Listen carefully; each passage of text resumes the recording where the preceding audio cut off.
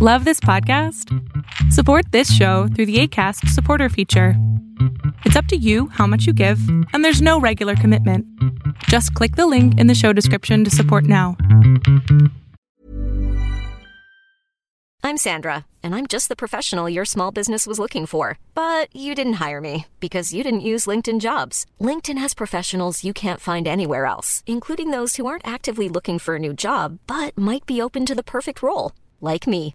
In a given month, over 70% of LinkedIn users don't visit other leading job sites. So if you're not looking on LinkedIn, you'll miss out on great candidates like Sandra. Start hiring professionals like a professional. Post your free job on linkedin.com/people today. Hey, it's Ryan Reynolds, and I'm here with Keith, co-star of my upcoming film, If, only in theaters May 17th. Do you want to tell people the big news?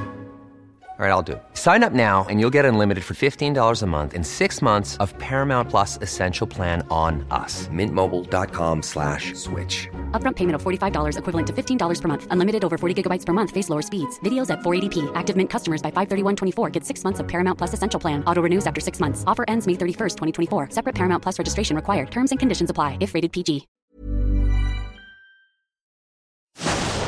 Fiction, science fiction, horror, fantasy, crime, LGBT, thriller.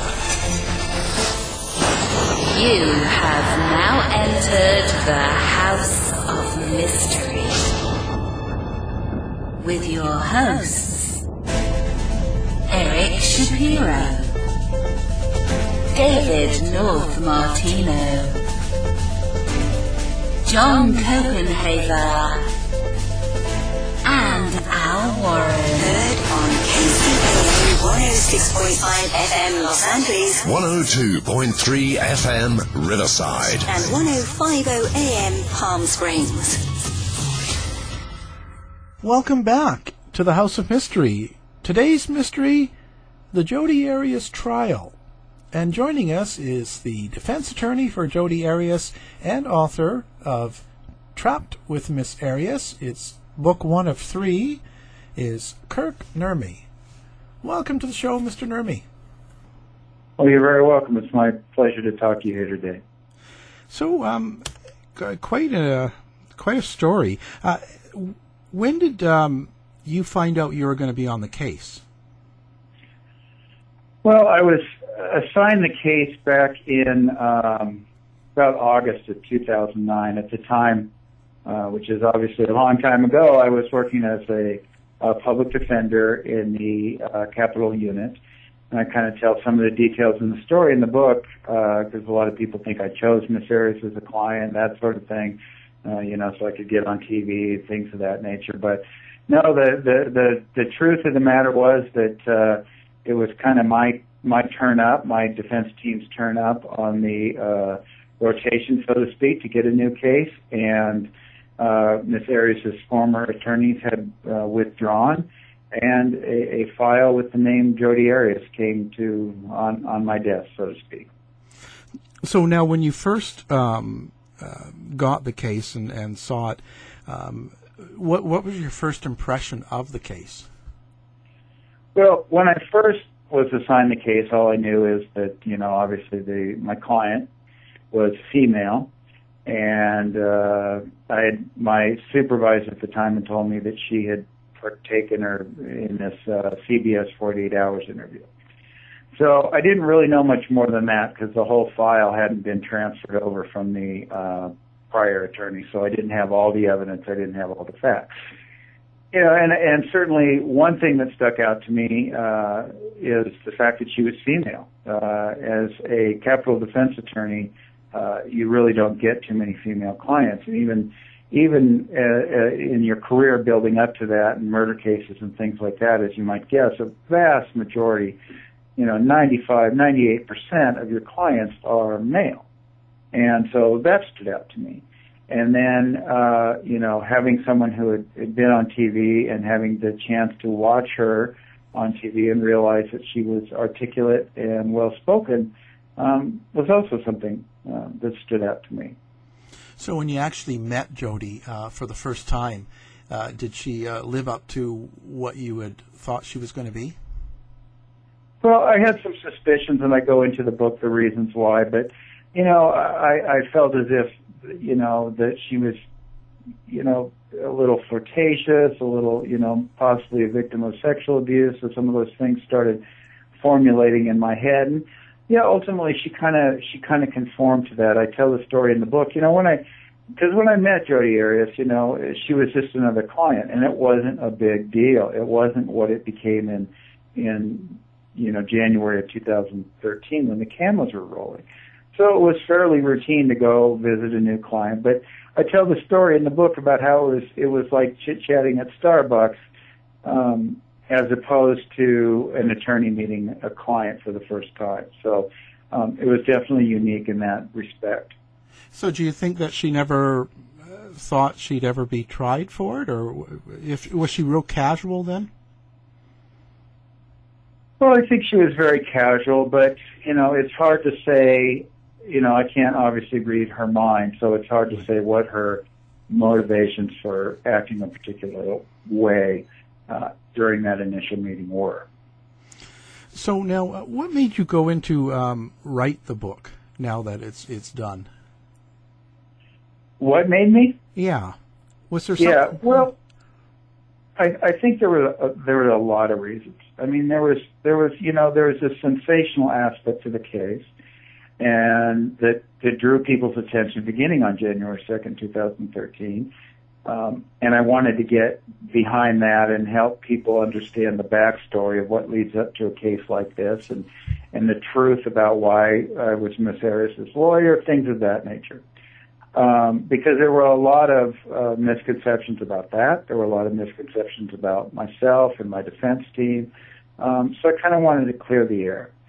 And going back to that sensationalism and the true reality of the story, this is ultimately a tragedy. I mean, we had this young man this beloved young man who was murdered, and we have a young woman who was struggling through life and finding her way, but who is now spending the rest of her life in prison for killing that beloved young man. And it's a sad tale, and it's a tragic tale, and it's a tale about toxic relationships and the need for us to separate ourselves from those relationships. So, I wrote in part as well with the hope that somebody might really look at this relationship just beyond the sensational aspects and say, there's a lesson to be learned here about both parties, getting away from each other and moving on with their lives. We had not to ramble on, but here recently in Phoenix area, we had a young girl. They were high school girls, and there was a murder-suicide.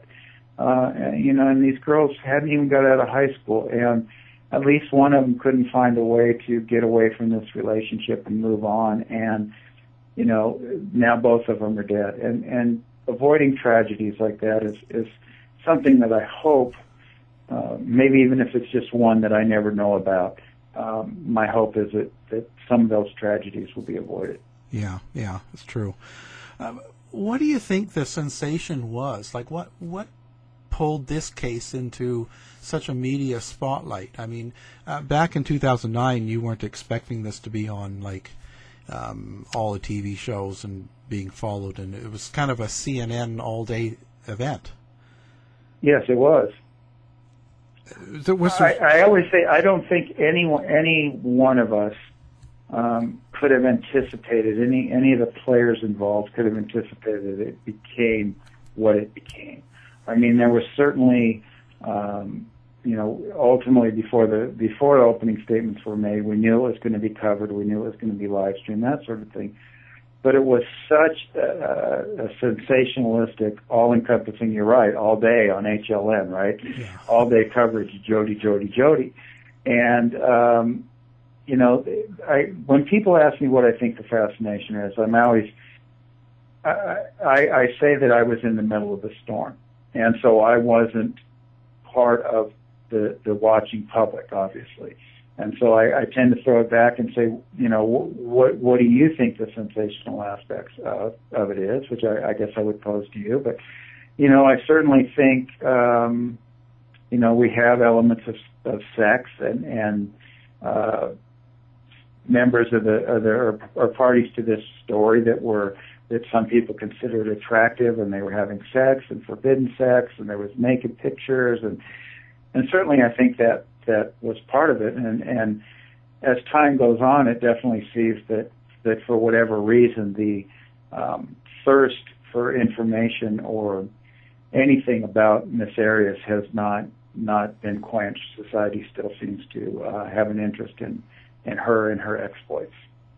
Now, does that change you and the defense team when you're trying to do a job?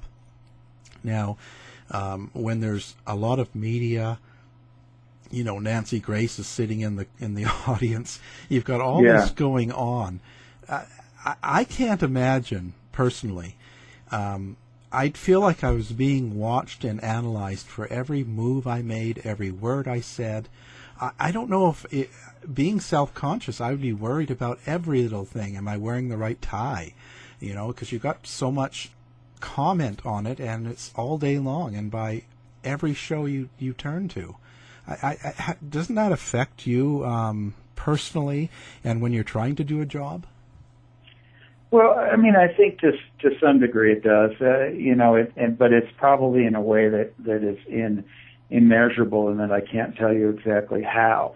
I knew I had heard stories that there was, blogs related to the ties I wear. I tend to be a guy who wears colorful ties and socks, and I know that there was commentary on that. And some of that you just laugh off as silly. I'm not going to, change how I dress, but it is a strange feeling. But at the same time, the focus had to be on the job I had to do. When I walked into that courtroom, I wasn't there to serve my interests. I wasn't there to show off my skills for future clients to want to retain me.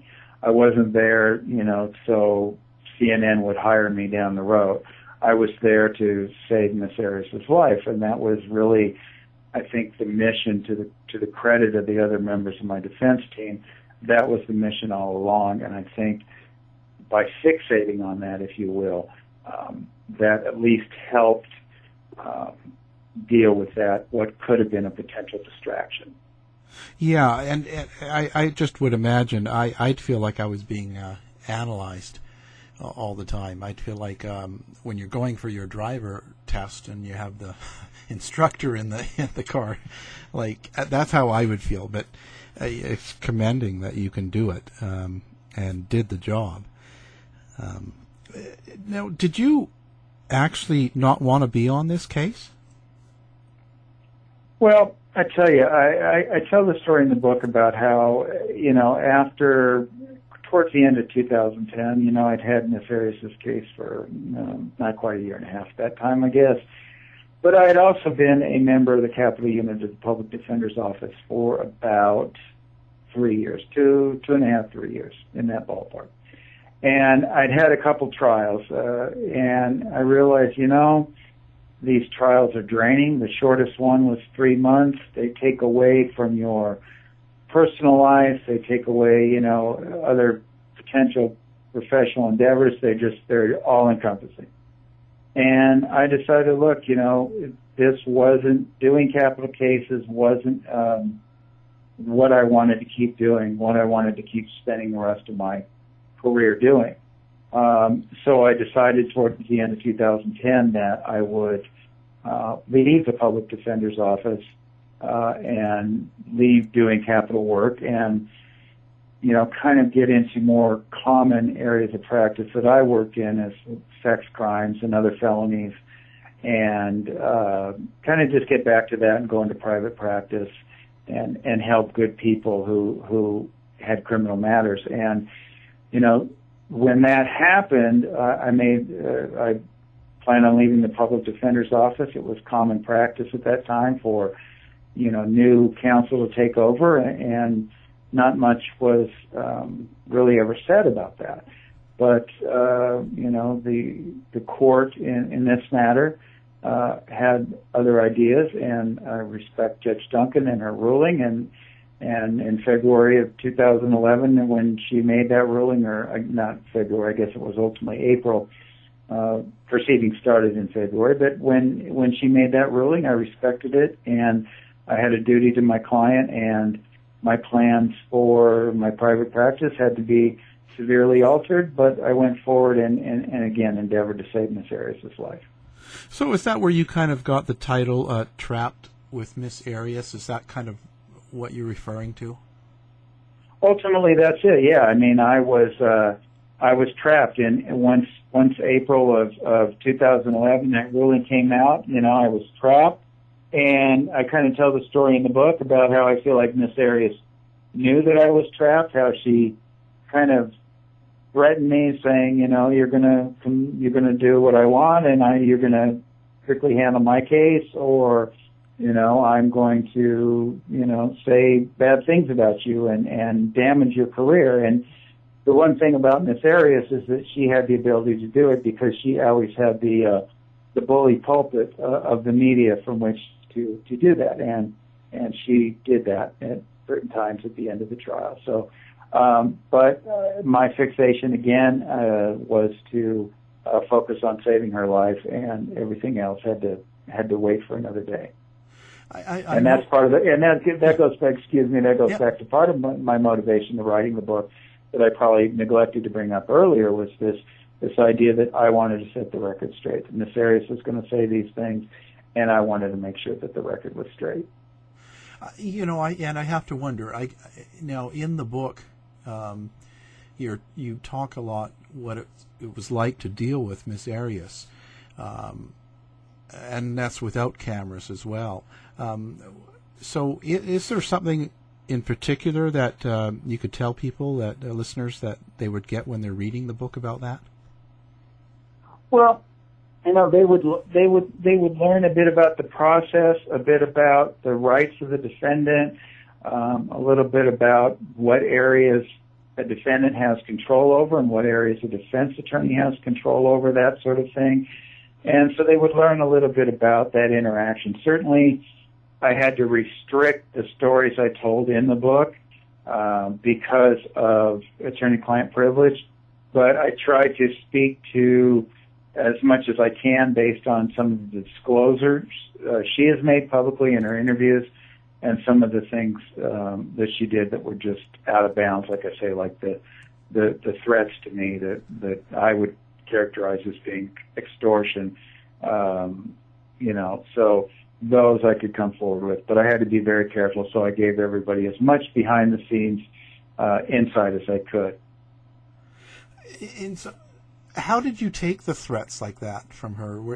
Did you think she was quite capable? Well, under normal circumstances, you might laugh it off, right? Who cares? And nobody's going to listen, that sort of thing. But Miss Arias she had that bully pulpit. If you're familiar, in between the time that the jury was deliberating her life and during the first trial, she was giving interviews.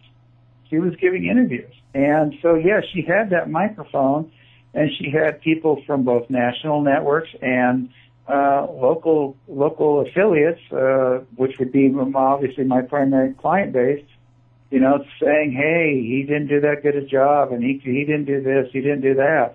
And so, in that sense, she did have the ability to make good on that. So, there's certainly something to that, but again, my duty to Miss Arias was to get past that and save her life. That was my ethical duty, and then, like I say, I deal with that down the road, and that's what I'm doing now. I see, yeah, because you call this part 1 of 3, so you're going to be doing 2 more books. What direction do you go in for both books? Well, I tell you, just to give a little backstory, I did not sit down and write with the idea that, first of all, that it was going to become a book. I was kind of writing for myself and kind of processing through some of the things we've talked about here today. But as I began thinking about maybe wanting to come forward with these things, I sat down thinking, I'm going to write one book and get it over with. But it was 5.5 years of my life. And it became, too much. I don't know if you've ever written a book or not, but it became too much for me to conceptualize to how to tell my story. So the first book became the things that happened before trial, and the second book will deal with the things that happened during that first trial. And I'll talk about the witnesses, I'll talk about my thoughts, and on certain witnesses, on certain bits of evidence, that sort of thing. And in my third book, I'll ultimately talk about what happened since that second trial, what happened during the second penalty phase, and I'll give some of my thoughts, my ultimate thoughts on what I believe happened on June 4th, 2008, because it changed from my thinking changed from 2013 to the completion of the trial. And so that's kind of the direction it's going, kind of in the chronological order that the trial went in. And so, do you think Jodi Arias has read your book yet? I'm going to guess yes. I have no idea. But I suspect she has. I know she's an avid reader. She has a book club, from my understanding. So. She's quite intelligent, isn't she? She's quite a bit more than what people thought she was. Well, there is certainly a complexity to that, and one of the things I describe her as in my book is an intelligent 5-year-old, and that comes with some limitations on that intellect, but. There's no doubt about it. She is an intelligent individual. And so now this whole trial and these years working on all this, now that's kind of affected your life too, hasn't it? Well, I think so. I mean, I talk about some of the things in life that you don't necessarily value until you lose them, and one of the things that's most prominent since the cameras turned on, so to speak, on January 2nd, 2013, is my anonymity. Before then, while I had done some high-profile cases, I was never a person that would be, recognized in public or talked about or, as you said, analyzed ad nauseum on cable TV. But when the cameras started running on January 2nd, 2013, that became the case, and my wardrobe, my weight loss between two trials. I remember having the surreal experience between the two trials of sitting and watching a cable news show where they were discussing whether or not I had lap band or gastric bypass surgery, and whether or not I'd gotten hair plugs before. And so, those kind of things are certainly experiences that I wouldn't have had. Had I not been on this case. But so, yeah, it certainly affects your life. I mean, I probably wouldn't be talking to you here today if I had not been Miss Arias' lawyer. So there's the good and there's the bad. Yeah. And has it changed your opinion on the whole justice system? Like, do you feel differently now after than you did before? Well, I'm still, a big believer in our justice system. I don't think there's any better in the world. And, I'm still philosophically, regardless, not Miss Arias specific, but philosophically against the death penalty, and that's certainly some of what motivated me and guided me through the trial. But, I think what the Arias case does, or what the Arias case will mean moving forward, is it will be the starting point from which other trials that face this kind of high-profile scrutiny, from which they are assessed in the sense that, the courts really haven't had to deal with social media in the way that they had to deal with it in the Arias case. The tweeting, the threats, the live streaming, the Facebook, the effect that it could have on witnesses, the fake reviews of expert witness books that were put on Amazon, and things of that nature. And it becomes so, and so courts are going to have to when they're confronted with this issue, are going to have to look at the Arias case and say, look what happened here. Do we want this to happen? How does this affect justice? I actually wrote a piece on the New York Daily News a few weeks back talking about the impact of social media, and courts are going to have to answer the question is, what role, if any, does social media play on these trials and all participants, not only the judge, but the jurors as well? Could they have access to social media? Could they be outed on social media? So there's a lot of impact that the Arias case will have, I think, moving forward on trials. Do you find that affects you even now? I can't help but think, because I know being in the public eye myself, not like to a trial extent, but don't you? How do I say? Comments, like people will write comments, let's say, on your book, and people will send messages, and I'm sure your law office gets crank calls, as you'd call them. Isn't that all part of that social media? And do you think it's a good thing, or? Well, I don't necessarily think it's a good thing that there's that kind of access. People are certainly entitled to their opinions, but they're certainly not. I guess maybe your question is such a hard one to answer, but social media, especially Twitter, tends to come with threats and things of that nature because of the anonymity of the person, and so there's a lot of negative there that comes with Twitter. I've written blogs on my website about cyberbullying and things of that nature. So there's a lot of negative that comes with that sort of attention. I'm not sure if that really addresses your question or not, but it's certainly like an aspect of this whole situation that people feel empowered through some of the social media to reach out and offer their commentary.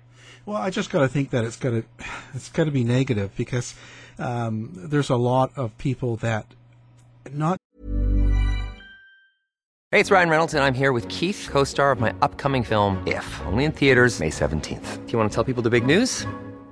All right, I'll do it. Sign up now and you'll get unlimited for $15 a month and 6 months of Paramount Plus Essential Plan on us. MintMobile.com/switch. Upfront payment of $45 equivalent to $15 per month. Unlimited over 40 gigabytes per month. Face lower speeds. Videos at 480p. Active Mint customers by 531.24 get 6 months of Paramount Plus Essential Plan. Auto renews after 6 months. Offer ends May 31st, 2024. Separate Paramount Plus registration required. Terms and conditions apply if rated PG. I'm Sandra, and I'm just the professional your small business was looking for. But you didn't hire me because you didn't use LinkedIn Jobs. LinkedIn has professionals you can't find anywhere else, including those who aren't actively looking for a new job, but might be open to the perfect role, like me.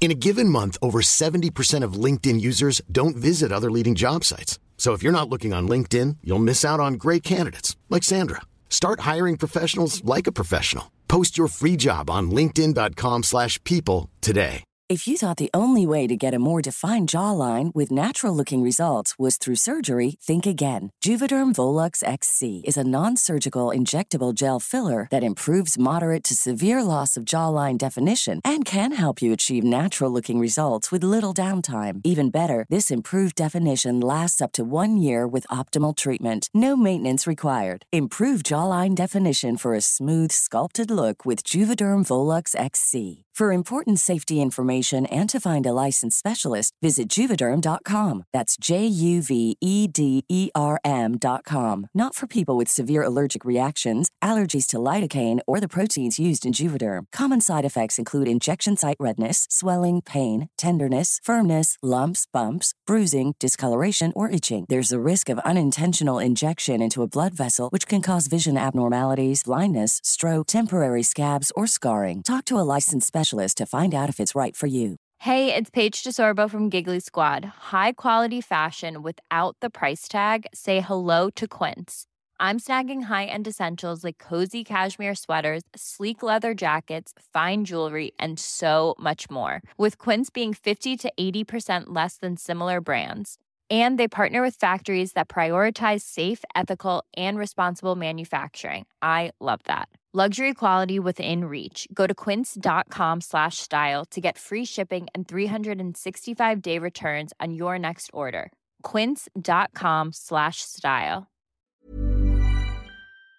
just this case, but any case, when you take on a defense that in the public they've already thought of the person as guilty, so that's in a lot of cases. So all of the people that right away think, okay, Jodi Arias is guilty, and how can you defend someone like that? That's just so wrong.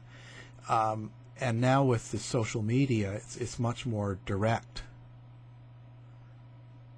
Yeah, there's no doubt about it, and I think that the closest parallel I could think of is the Casey Anthony trial, but I think, that still occurred at a time when maybe Twitter and Facebook and some of these other things were at least somewhat in their infancy, where all of us I know I didn't have a Twitter account back when Casey Anthony was under trial, but yeah, people, that's part of the misunderstanding, right? That there's this visual of myself or Jose Baez or whomever it is, and which is I guess another ancillary reason why I wrote the book, for people to understand that, look, no criminal defense attorney supports murder.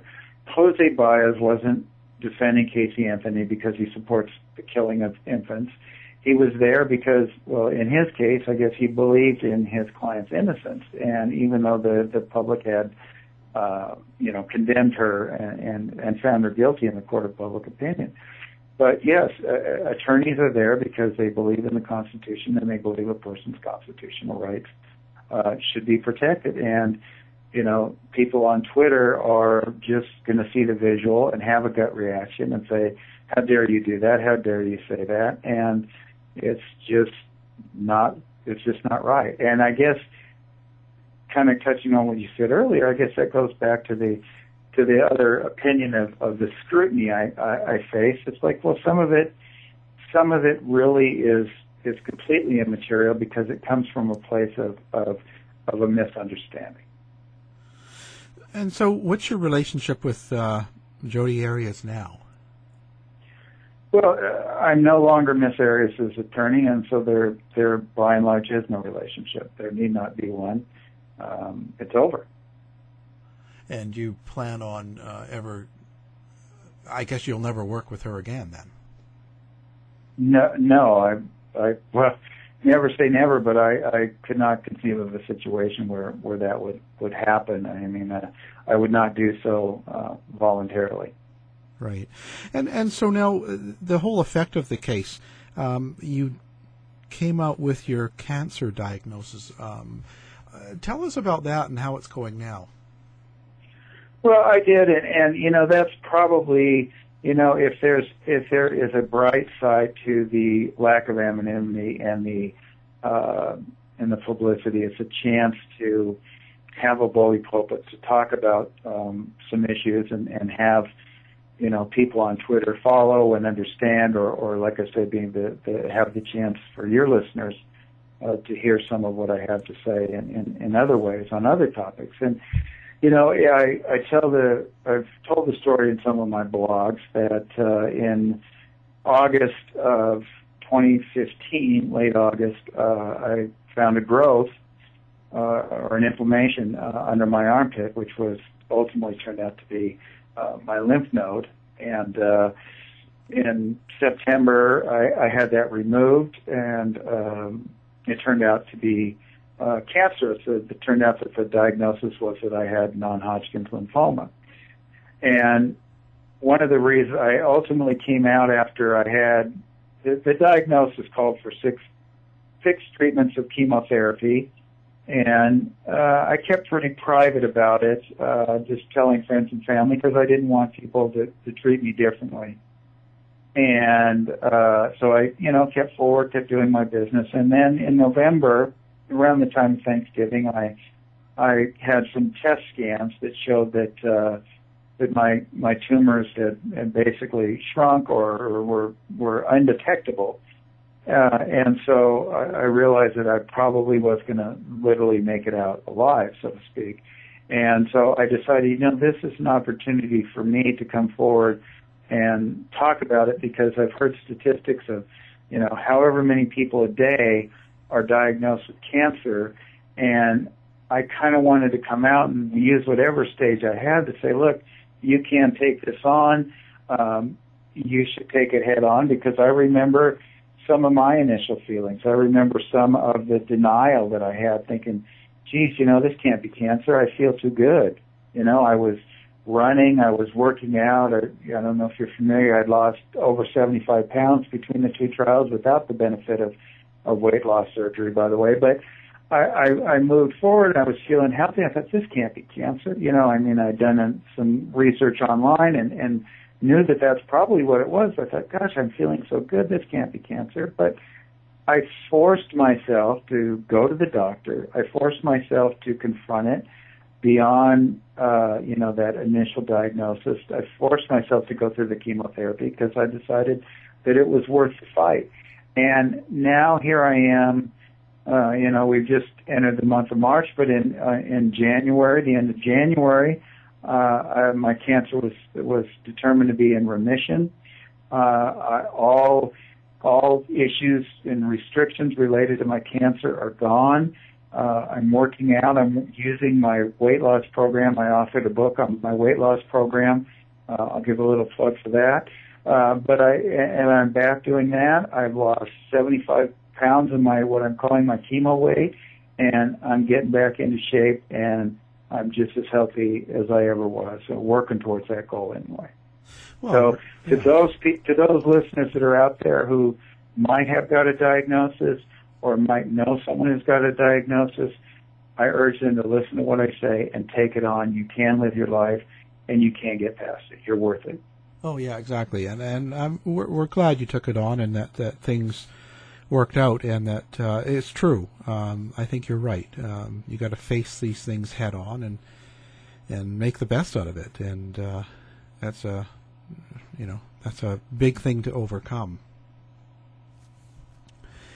Now, yeah, it really is, but I think everybody's got to decide that fight is worth it for them and them as a person, and if they have that attitude, then I think they can get past it. It's amazing since I came out how much support I had amongst friends and family and strangers, the positive side of social media, I guess, and how many people that have told me that what I've said has helped them, and it's just, in that regard, it's just been such a blessing to come forward publicly.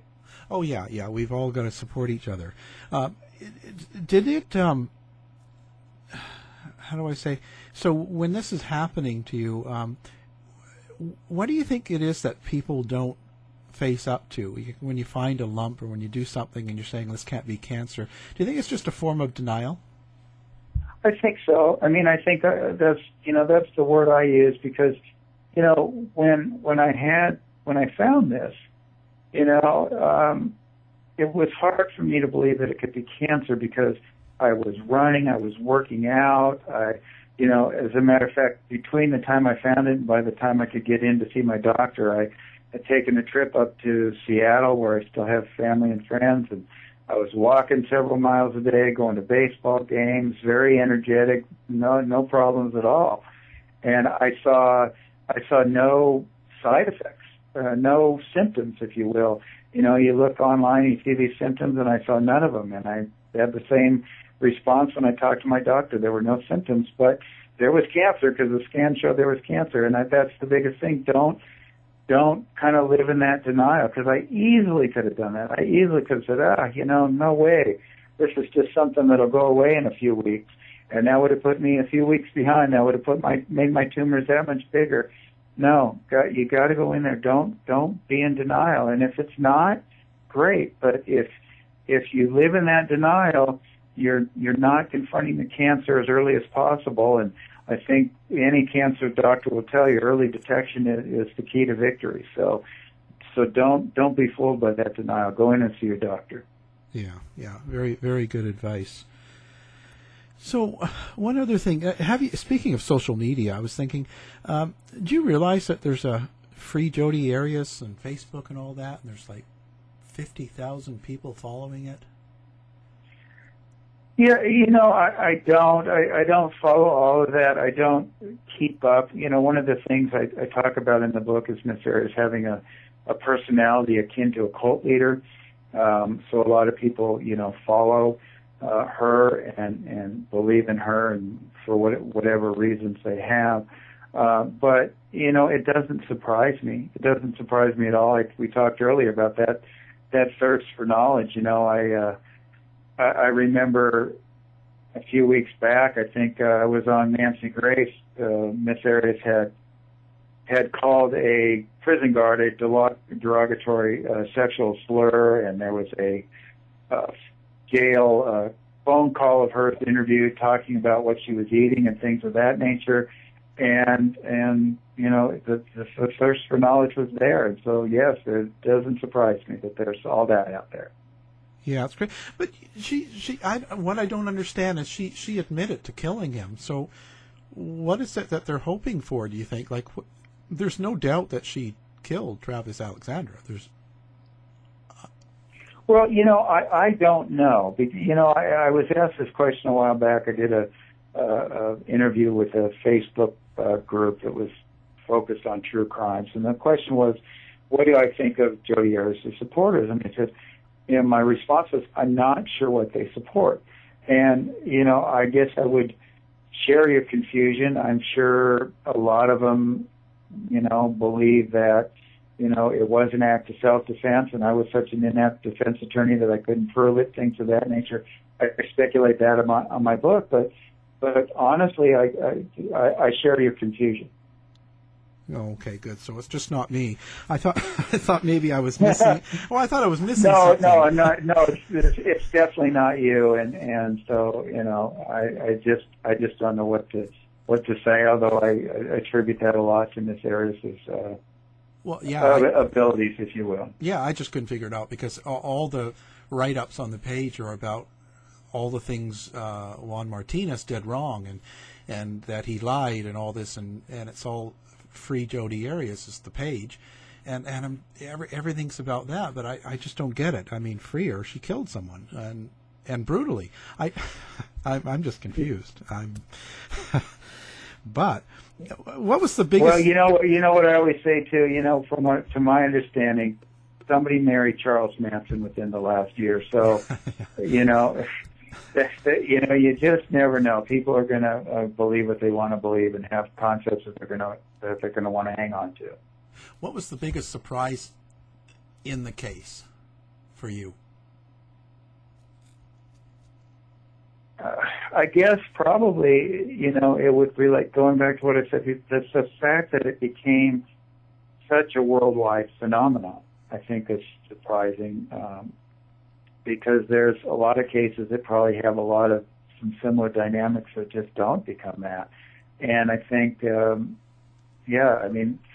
remember, hearing from people in Australia and New Zealand and all over the world that were following the case. And I think that became pretty shocking because, I was in this bubble trying to try the case and to think that people, for example, in Australia, were watching the trial. It's amazing to me. And I hear from people, reasonable people, that would tell me that they were watching the trial and that they followed it every day. And that really is very surprising. Now, it's over for her, right? Like she's sentenced to life. I guess that's it now. Well, she has one appeal, and certainly I can't comment on the viability of her appeal, but she has one guaranteed appeal to the Arizona Court of Appeals, and then no other appeals are automatic. Just amazing case. Now, what's up for you next? Well, I am working on the second book. I do not have a time frame. I get a lot on social media and even these interviews. People ask me, when's that second book coming out? I don't know. The statement I made in the first book was that it would be 2016, and so I've got 9 more months to make good on that, but obviously I was dealing with some cancer-related issues there too. But I'm working on my second book. I have a couple other projects in the works, and now that I am no longer going through chemotherapy, I am working back at my law office, taking on clients, and I'm still, I've got the weight loss book. It's called Trim or More There. It's a silly thing my wife said, and I'm working on losing weight and proving again that the program that I outline in that book is a viable option for people who want to lose weight. I think, along with my cancer diagnosis and my success losing weight in the first place as a healthy individual, weight loss and things like that are certainly always going to be a part of my career moving forward. So, that's great. That's great. Well, I have to say, thank you very much for taking the time and talking to us about this, and we wish you nothing but the best. I appreciate it, and I really enjoyed talking to you here today.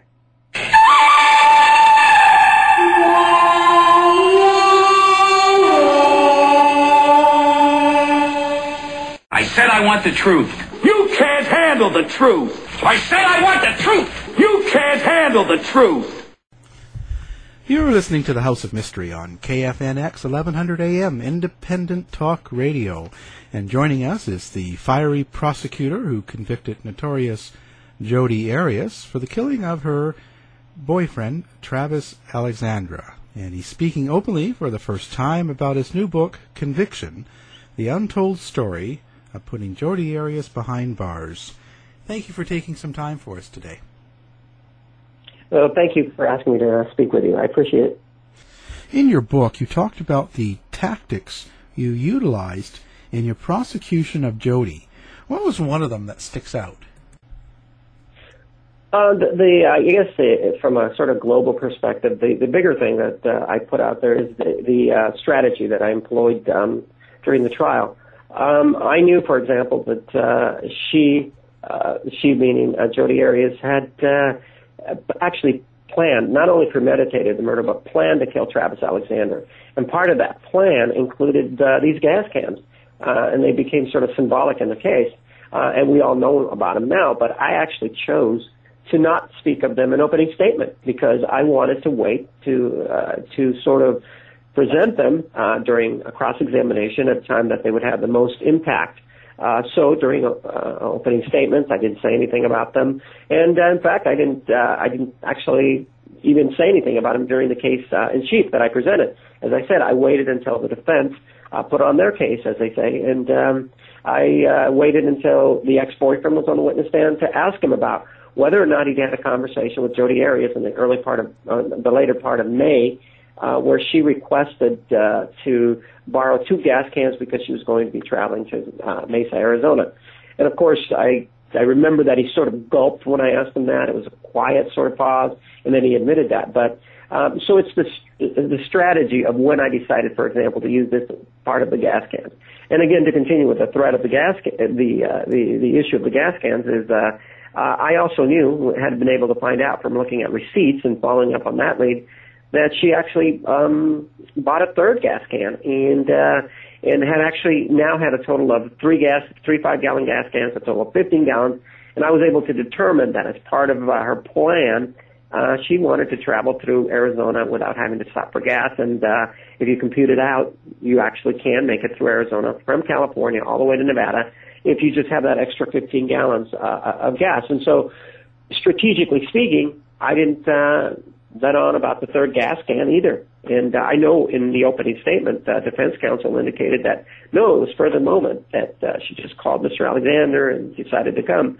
And I knew sitting there that was something that I could dispute because I knew about the gas cans. And then lastly, I waited to the very end to ask her about it. And I said, well, if you didn't have this 3rd gas can, why is it that you were filling it up in Salt Lake City? And at that point, that's when she sort of shrugged her shoulders and kind of had that look about her that you caught me kind of thing. And of course, she recovered nicely and said, well, I never was in Salt Lake City. So, and of course, I could show she had been there. So, I mean, it's things like that, the strategy, what I was thinking when I was presenting the evidence. Your prosecution strategy was quite bullish, and some people really liked the way you performed, and some people didn't. Yeah, some people really, I mean, the bigger criticism that I got was that during the cross-examination of some of the witnesses, and specifically her, that I was a bit too strident and maybe, was a bit too strong in the way that I questioned her. But with her, had I not employed that tactic, and that's what it was part of the strategy, she would have controlled the questioning, and I would have not, and it would have been just a situation where she would have given me the same story that she'd been telling all along about how he had attacked her, and somehow there was some sort of this sexual abuse component to the domestic violence that she was claiming. So I needed to get straight answers, and so when I said, is that yes or no, people sort of decided that perhaps that was a bit too harsh. But yes, there was some criticism about it. Yeah, I think you sort of had to. She was not the normal sort of gal that she appeared to be. She was quite a smart girl and very manipulative, wasn't she? Yeah, that's one thing about her. She sat there and she had the librarian look about her.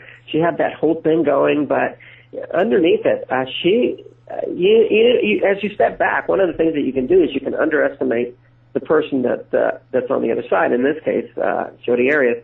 I'm never going to be a person who's going to say that she wasn't extremely well prepared for what she did, and she was very thorough in her preparations, going to such lengths as when the police are out at the crime scene, she's calling in as the ex-girlfriend, pretending that she doesn't know anything about it. I mean, she was extremely manipulative. She would take something that you knew was not true and spin it in such a way that you almost believed her. So I never underestimated her, and as I sit here today, I believe she's intelligent, and I believe she knew everything that she was doing, and the planning, it was incredible, and that is meant in. Although it sounds like I'm being positive in my remarks about her, one can't help but say it was very well planned. Yeah, she was very good at it. I remember her throwing things at you about your posture and your stance, sort of throwing her off so she couldn't remember, Right, and that was part of the strategy, because then it would. She was trying to make me look like I was a bully, and that I was again like Travis, that I was trying to attack her. But the jury saw their way through it and saw that that was just sort of a strategy on her part in an effort or an attempt not to answer the questions. Yeah, I still think it's quite amazing to be able to hold your composure like she did, knowing that you're on trial for a murder that there's a lot of evidence. There was, and she never lost her composure except for that one time when I asked her about the gas can. Throughout the whole thing, if she was grasping for an answer, what she would do is she would say, well, I can't remember, or I'm in a fog, or she would take issue with the word, for example. Do you have a mental issue, or do you have a mental problem, or something? She would say, well, I don't like the word issue.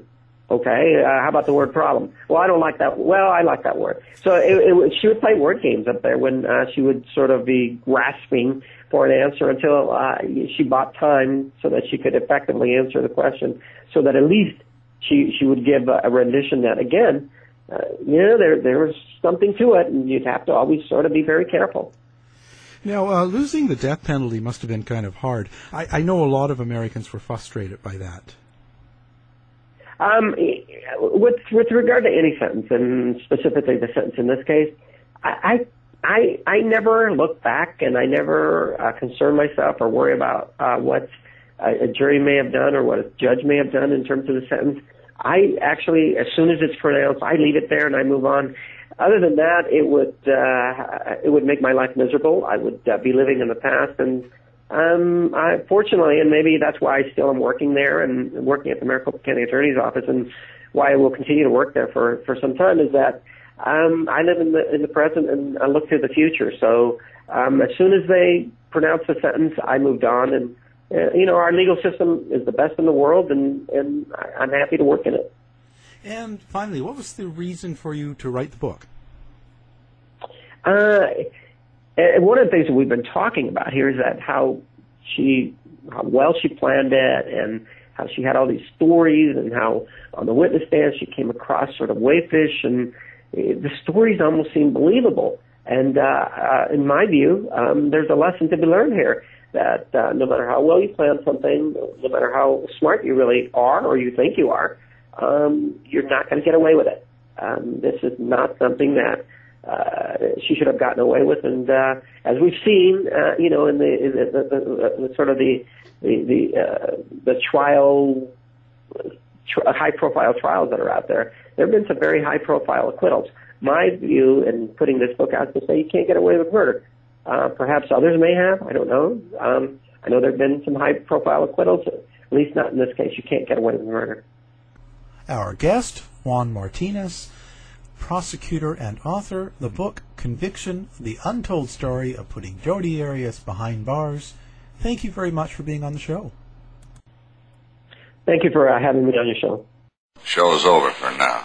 Was it as good for you as it was for me? Well, good night. This has been a production of the Z-Talk Radio Network. I'll be back. Hi, I'm Daniel, founder of Pretty Litter. Cats and cat owners deserve better than any old-fashioned litter. That's why I teamed up with scientists and veterinarians to create Pretty Litter. Its innovative crystal formula has superior odor control and weighs up to 80% less than clay litter. Pretty Litter even monitors health by changing colors to help detect early signs of potential illness. It's the world's smartest kitty litter. Go to prettylitter.com and use code ACAST for 20% off your first order and a free cat toy. Terms and conditions apply. See site for details. Hey, it's Paige DeSorbo from Giggly Squad. High quality fashion without the price tag. Say hello to Quince. I'm snagging high-end essentials like cozy cashmere sweaters, sleek leather jackets, fine jewelry, and so much more. With Quince being 50 to 80% less than similar brands. And they partner with factories that prioritize safe, ethical, and responsible manufacturing. I love that. Luxury quality within reach. Go to quince.com/style to get free shipping and 365-day returns on your next order. Quince.com/style. The living room is where you make life's most beautiful memories. But your sofa shouldn't be the one remembering them. The new life-resistant, high-performance furniture collection from Ashley is designed to withstand all the spills, slip-ups, and muddy paws that come with the best parts of life. Ashley high-performance sofas and recliners are soft, on-trend, and easy to clean. Shop the high-performance furniture in-store or online at ashley.com. Ashley, for the love of home. You've been listening to the House of Mystery radio show. To find out more about our guests, hosts, or shows, go to www.houseofmystery.com. Show's over for now. Was it as good for you as it was for me? Well, good night. This has been a production of Something Weird Media. I'll be back.